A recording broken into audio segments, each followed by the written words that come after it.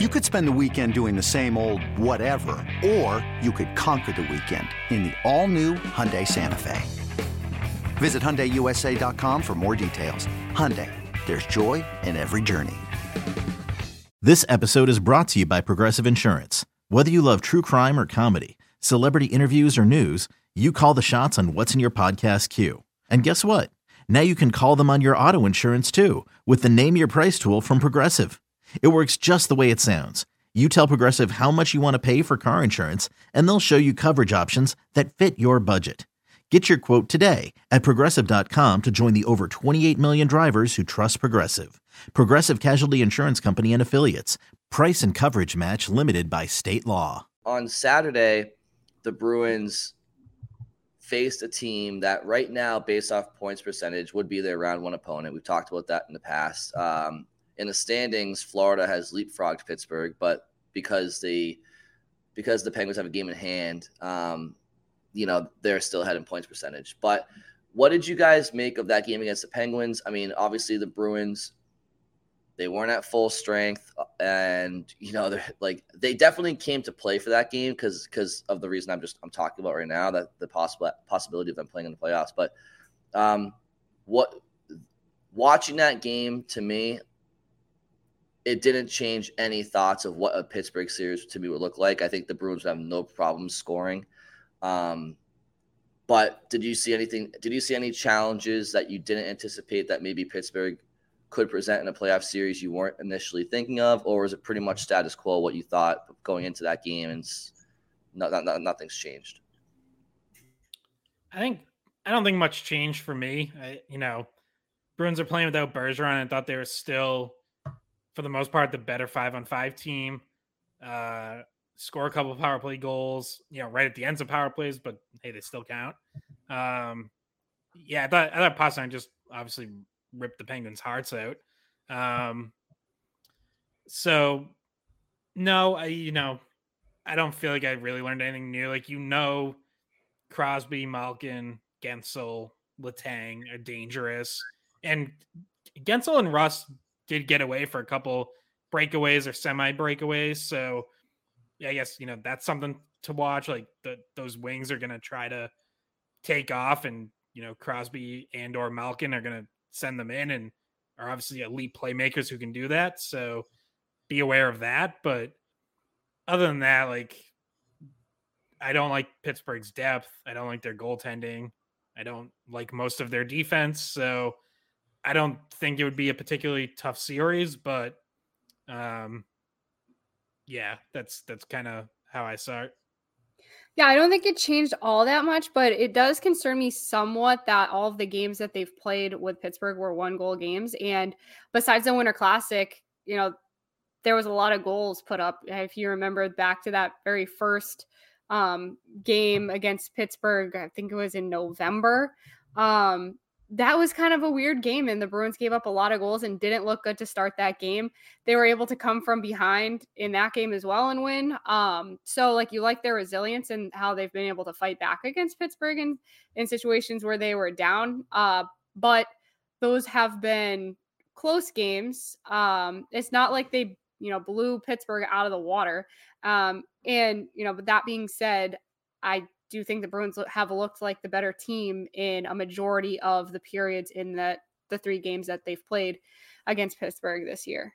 So I would still not be too concerned about it, but thinking of that, we might just see things a little bit in a Bruins lens. And maybe Pittsburgh people are thinking, oh, these were close games, one bounce goes a different way and those are wins. And in the playoffs, that's all you need is just that one bounce in overtime or whenever to go your way, and you have a chance to steal a game. Yeah, I mean, I just feel like the Bruins depth would overwhelm Pittsburgh in about 4 or 5 games. Don't get me wrong. On paper, it's Bruins all day. But that's not necessarily how the playoffs work. No, it's not. But no, it's not. It's not. But if I were a betting man, I would say the Bruins would handle them fairly easily. I mean, they've added so much more depth since the Winter Classic, and even when they played them this weekend, they weren't fully healthy. I mean, no Bergeron, no Hall, no Foligno, no Forber. whatever. So, the Penguins looked somewhat dejected after the win as well, where you can kind of see in their faces, like they knew that they were, they're in the last spot, the 8th spot, and that they had a chance to get knocked out of it that day, which they did. And they're going to be battling until the last game of the season for that 8th spot with Florida. And you could also see like in my mind, I'm thinking like, yeah, well, even if you do make that 8th seed and you're the Penguins, you know what it's like to play the Bruins. Like you just lost to them. So you're thinking, okay, are we just like prolonging the inevitable? Like we get the 8th seed, we go into a series with Boston where it's going to be an uphill battle the whole way. Yeah. And, like they could try to find the silver lining of, hey, we were right there, lost it late. But again, Penguins are playing for everything in that game. Like they're playing for their season. And the Bruins, as much as we're talking about, they are looking for ways to get up for games and they want to keep good habits and all that, they're not playing with that same desperation. Like that's one of those things like you can't really bring until you're actually there. Like we can say, that we want to see them play with playoff intensity the last 5 games. Well, guess what? They're not going to. Like their season isn't on the line yet. They're not playing for the Stanley Cup just yet. So just by human nature, like there is always other levels, multiple levels that you can find come playoff time, or come a situation like Pittsburgh where your season is absolutely do or die down the stretch. That just brings more desperation out of you than any amount of prep or pregame speech or whatever someone trying to start something in a scrum can bring. So like, yeah, sure, the Penguins can take their silver lining if they want, but they're gonna see a different Bruins team in the playoffs than they saw Saturday. Yeah. And this was kind of a do or die game for the Penguins, and they died against the Bruins. Like if you think about the last 2 teams the Bruins played, Pittsburgh right on the bubble, and St. Louis, if they lost today, which they did, were officially out of the playoff picture. So those are 2 teams that were playing, or at least should have been playing, with as much desperation as anyone. So and the Bruins are able to take both of those games. One final thought for me on the Pittsburgh game was just, and I mentioned it off the top, was Pastrnak getting his 57th goal of the year and a hat trick. Obviously, insane, totally insane. He was able to crack 100 points for the first time in his career officially, although we've talked about it in the past. He was on pace for that before COVID in 2020. But, I mean, it feels like it was yesterday. He got his 50th goal against the Hurricanes. He's already at 57. So, like, 56. I'm sorry, 56. Yeah, he scores so many I lose track. But regardless, 60 is clearly in his sights. And if the Bruins would have a 60 goal score, you're talking the first time since Phil Esposito and back in the 70s. I mean, I'm fairly confident when I say the Bruins single season goal record will never be touched. I think Phil Esposito scored like 76 or 78 goals one year. But I mean, just your guys is like, and I know it's not, we haven't talked about this before, but again, for him to hit 60 goals potentially this year, like just your thoughts on that, like on being able to watch a Boston Bruin in your lifetime, covering the team in your professional career, and like being able to cover this season and this player right now. Yeah, it's when you see that now, the only person who has scored more goals in a season than him in a Bruins jersey is Phil Esposito. The only person who has scored more hat tricks in their career in a Bruins jersey than him is Phil Esposito. Most points by a Bruin in almost 30 years, since Adam Oates had 112 in 93-94.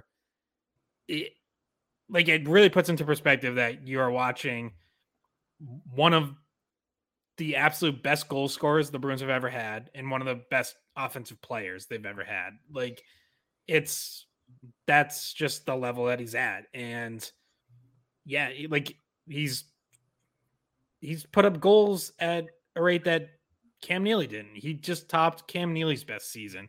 Now, obviously, Cam Neely had the 50 goals in 49 games that in terms of a per game pace will never be touched. So I get that, but yeah, it's remarkable. Like if you were making the Mount Rushmore of Bruins goal scorers, it would be Esposito, Neely, Pasternak's going to be on there, and probably Johnny Busick just because he has the franchise record, obviously, spread out over a lot of years.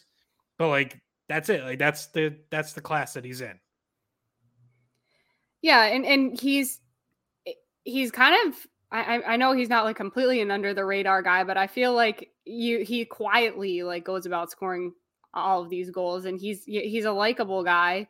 And he'll never get as much credit as he really deserves around the league because McDavid is always there to take the the hardware and whatnot. And so it's tough when you're so good, but there's this one guy that's kind of always just a little bit better. No, he's obviously having such an impressive season. And I don't know about you guys, but I feel like he's one of those guys that if your team's down in the playoffs, you're like, oh, well, we have Pasta. Like he could just at will just put one in the back of the net. He's somebody that you can rely on, and he's one of the most consistent players that the team's ever had.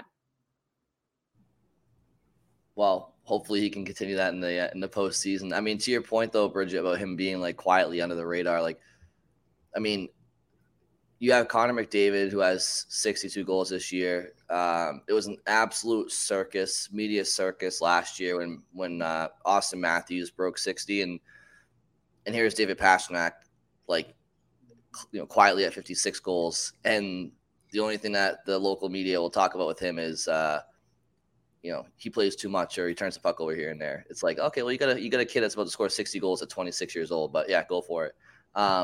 And that's not me, like, not saying we won't criticize him, but like I'm more so speaking on the lack of headlines surrounding this. Like, is anybody going to discuss this week in Boston, and maybe they will, but is anybody going to discuss besides the Skate podcast what we just talked about, which is the fact that he's eclipsed Kim Neely and he's only behind Phil Esposito in the team's 100-year franchise history next season? Well, it's insane. Yeah, and by the way, on Sunday picked up his 47th assist of the season. So for like one of the other dumbest narratives is this idea that like, oh, but all he does is score goals, and it's like, nope, he sets up his teammates for an awful lot of them as well. Like he is a complete offensive player. Like, and we talked about take Connor McDavid out of it. He's a class of his own. After that, like, he's as complete an offensive player as there in the NHL, and he's not bad defensively. Like he'll do the job. He's never going to win a Selke. He's never going to be getting Selke votes, but for the most part, like, he takes care of business in his own end too. The turnovers, yeah, we all think there's room to improve there for sure. Like, that's no matter how often the puck's in your stick, like, that's not a category you want to lead the NHL in, but the positives so far outweigh the negatives that it's like the attention that is paid to the negatives. And I get that that's, especially sports radio, like, that's how it works, right? Negativity draws, going against the grain, gets people's attention. But it is amazing that, like, so much focus is paid on that one negative in his game, and so many of the positives are largely ignored or like thrown out the window or whatever. Like, it's just that has more to say about our business than it does to say like about actual fans that actually, like, the people that buy the Pastrnak jerseys and that watch it for in order to root these people on rather than pick them apart. Yeah, it's more on us. But to the point about the assists and being right up there with the points, obviously it's fewer, but he really values himself as a playmaker, and he's mentioned it before that he's thought of himself as a playmaker first before he was a goal scorer. So yeah, there's really not much to criticize about his game if you're being real. Like, of all the players on the team, I feel like he's the last person that anybody should be criticizing.